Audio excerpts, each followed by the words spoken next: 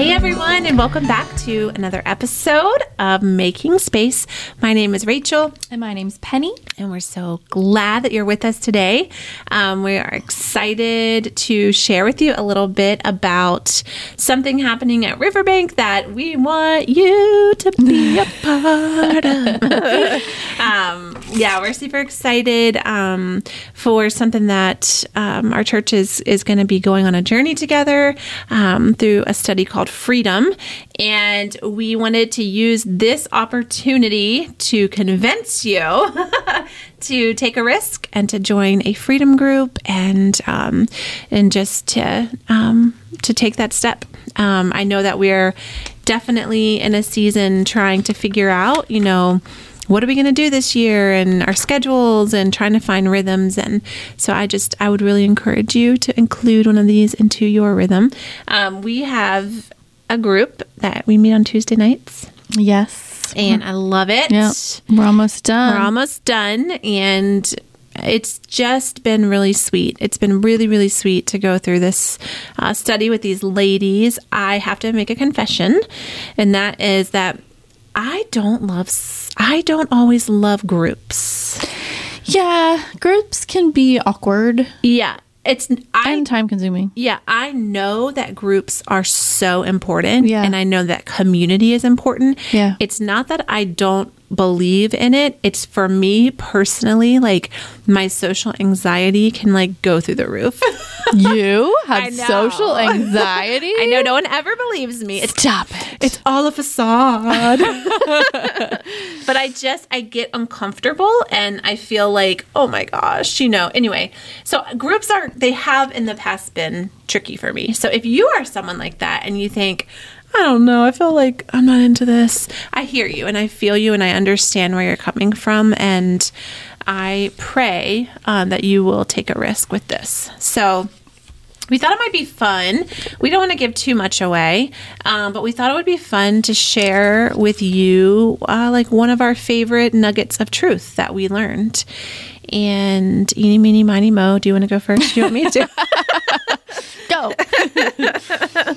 No. I am excited we're doing this because I just think maybe doing a little teaser will get you girls excited and signed up. Yep. Because, like you said, groups are not always, and I think a lot of it has to do with what you're studying. Yes. Some of the things are, it's great to get together and have community. Yes. But for me, it's so much about what we're studying. Yeah. Yeah.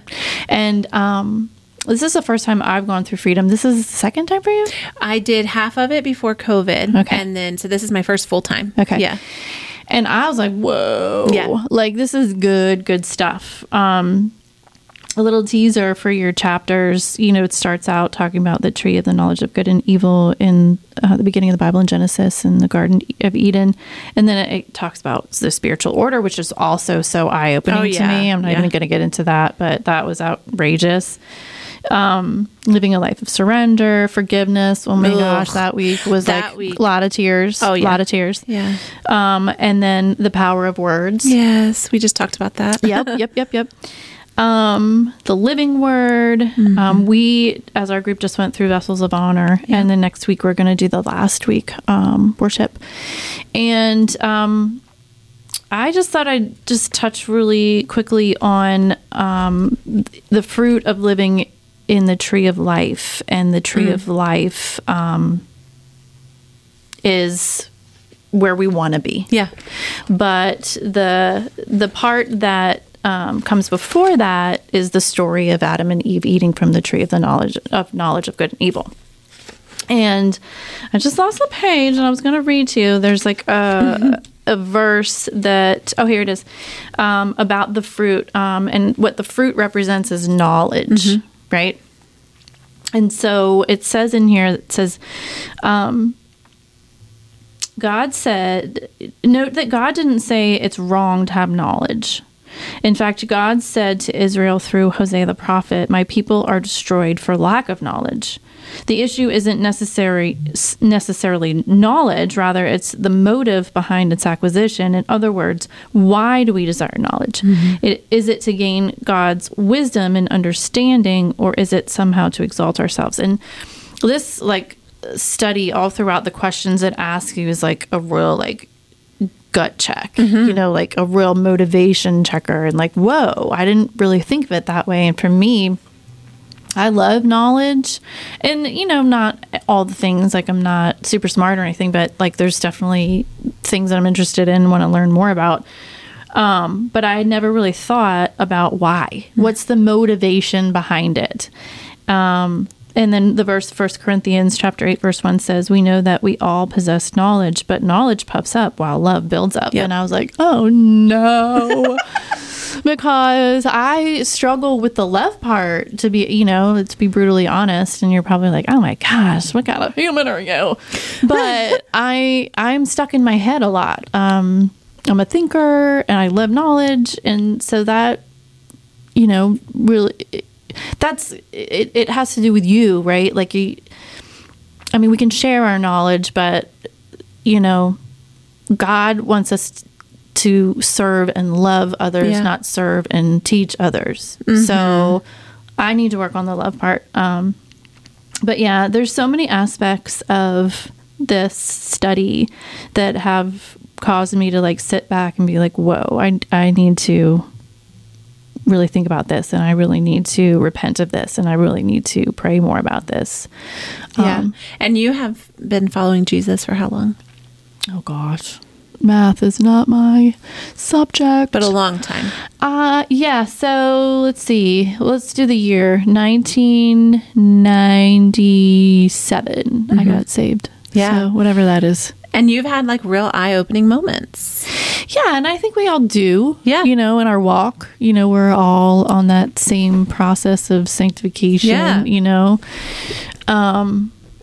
But, I've done a lot of Bible studies, and they're all, they were all good. You gain something from it. But every single chapter in this freedom study was like, whoa, yeah, that's so good. I had never thought of it that way. And I think a lot of it is these questions. And also, I'm a nerdy girl. And this is you write out the Bible verses, which I love to do. Sorry. And you answer the questions. And I think just answering the questions on your own and just really being honest with yourself is so eye-opening and just revealing and raw. And you can't go through this study and not be changed for the better. Yeah. At least not have some more awareness of the things in your life that you struggle with. Yeah. Or, things that God wants to teach you. Yeah. So there's been a lot of convicting moments, I think, for our group. Yeah.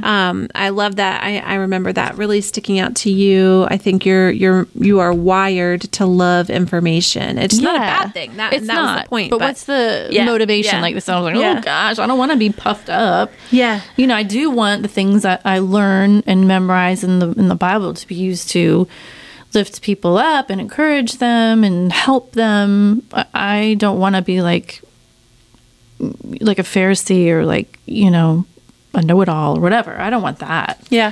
But, in Genesis, that Satan lied to Eve and was you'll know things. You're not going to die. Mm-hmm. You're going to know things like God knows things. Mm-hmm. And so isn't that just I'd be Eve. I want to know things. Yeah. So, like it said, it's knowledge isn't bad. It's your motivation. And I think she wanted to be like God, which, we all do in a way. We all do. Yeah. That's good. So my moment, I've had so many moments in this study, but one of the things that has stood out to me, a lot of this is not just learning this, but really thinking through your own life and applying it in a way that's different than studies I've done in the past. But there was a story shared in the study, there was a trucking company, and the owner, I don't know, you'll hear it when you do the study, but he is doing interviews. Yeah. And he asked the question, how many wheels do you think you could let dangle over the edge of the cliff before your truck would fall? And, some would say like, oh, I think this many. And then some would say like, oh my gosh, I don't want to know. I never want to find out. I don't even know how to guess. I don't want to know that answer. And he said he didn't even consider the people who had a number of wheels. Yeah. But it was, the point of it is, what are we dangling over the edge in our lives that could make us fall? And it was very, very convicting to me. I grew up in a children's home that was Southern Baptist, very rules driven. No drinking, no going to, obviously we were kids, but no movies, no, we couldn't even go to certain theme parks because they were sponsored by beer companies. No boys and girls. It's just so rule driven. So many rules. No dancing, and I think in an effort to combat some of that, I have over the years and likely still now, I probably want to live in like the freedom of Jesus, which I do. But I need to really be aware of things in my life that might be getting me further from him, or, kind of hanging off a cliff and falling. And there was just something really eye-opening about that. I love people. I love to connect with people. I love experiencing things. I'm like a real I love all the senses to be, I love to do and to have fun. And I have noticed that there have been certainly things in my life that I will make exceptions for to really have those experiences or please those people. And so anyway, it really caused me to really reflect on my life and just say, hey, you know what? I don't want to be hanging over the edge about to fall. I want to not even take the risk. And so I don't know. Honestly, there wasn't a big thing in my life. Actually, one thing, another thing. There's a lot of things. I've talked about this so much, and it's so embarrassing to even admit, but I'll do it for all of you others who are trapped by this. But TikTok on my phone, like I took it off and I'm done. I'm never getting it again. Does that have anything to do with the fast? Like we're fasting social media through the church. Are you just feeling like, oh gosh, I don't need that? What a time suck. It's okay. So it's a time suck for one, and I will make excuses like, well, I'm just trying to figure out what the kids my kids don't have TikTok, but like, what is this generation kind of experiencing? And I make all these excuses, and I'm not saying there's nothing good on this, but there is so much evil. And I just got so convicted about what I am putting into my mind, into my heart. What am I allowing? And then that is going to come out. Yeah. It just is. This woman I lived with, when I moved to the children's home, her name was we'd call them Aunt and Uncle. She was Aunt Carol. And she was this farm woman, like a real rugged, baddie. And she was.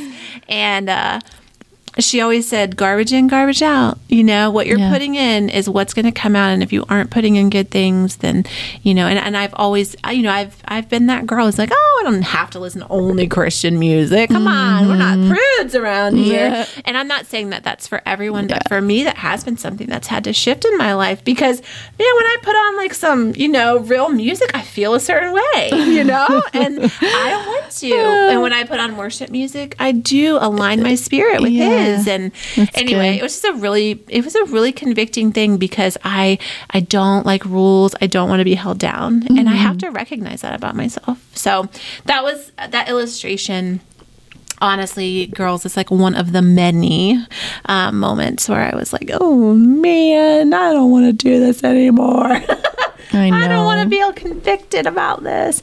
So that was a big one. The other one that was giant, huge. I'm still thinking about it. Can't stop thinking about it. Gotta get to the bottom of it is the forgiveness one. That's all I'm going to say. We're not going to say anything else. I know. Because you got to walk through this, and I'm going to say that the one part that really dug a dagger through my heart was like when you don't forgive, it's basically saying like they don't deserve it. Yeah. And then if you think about your relationship with Jesus and, he's forgiven us, don't you want to be forgiven even though we didn't deserve it?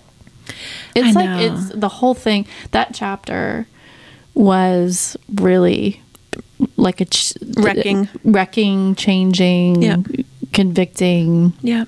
Because we've all either done something wrong to somebody or been wronged. And, there's a reason why forgiveness was part of the Lord's Prayer. When Jesus was teaching his disciples how to pray, he included forgive our sins as we forgive those who sin against us. And it's that whole chapter it's a doozy. Will wreck you. I know from the forgiveness chapter, I think we're not going to say everything. You still got to do it. I'm telling you, it's going to change your life. But the thing that really was hard, I honestly can say before the Lord, I've forgiven a lot of people in my life for some really terrible, we all have, right? Of course. But the thing that wrecked me was this idea that if you have truly forgiven, then you will bless them with your words. Oh gosh, you will speak well of them. And I thought, nope, not doing it.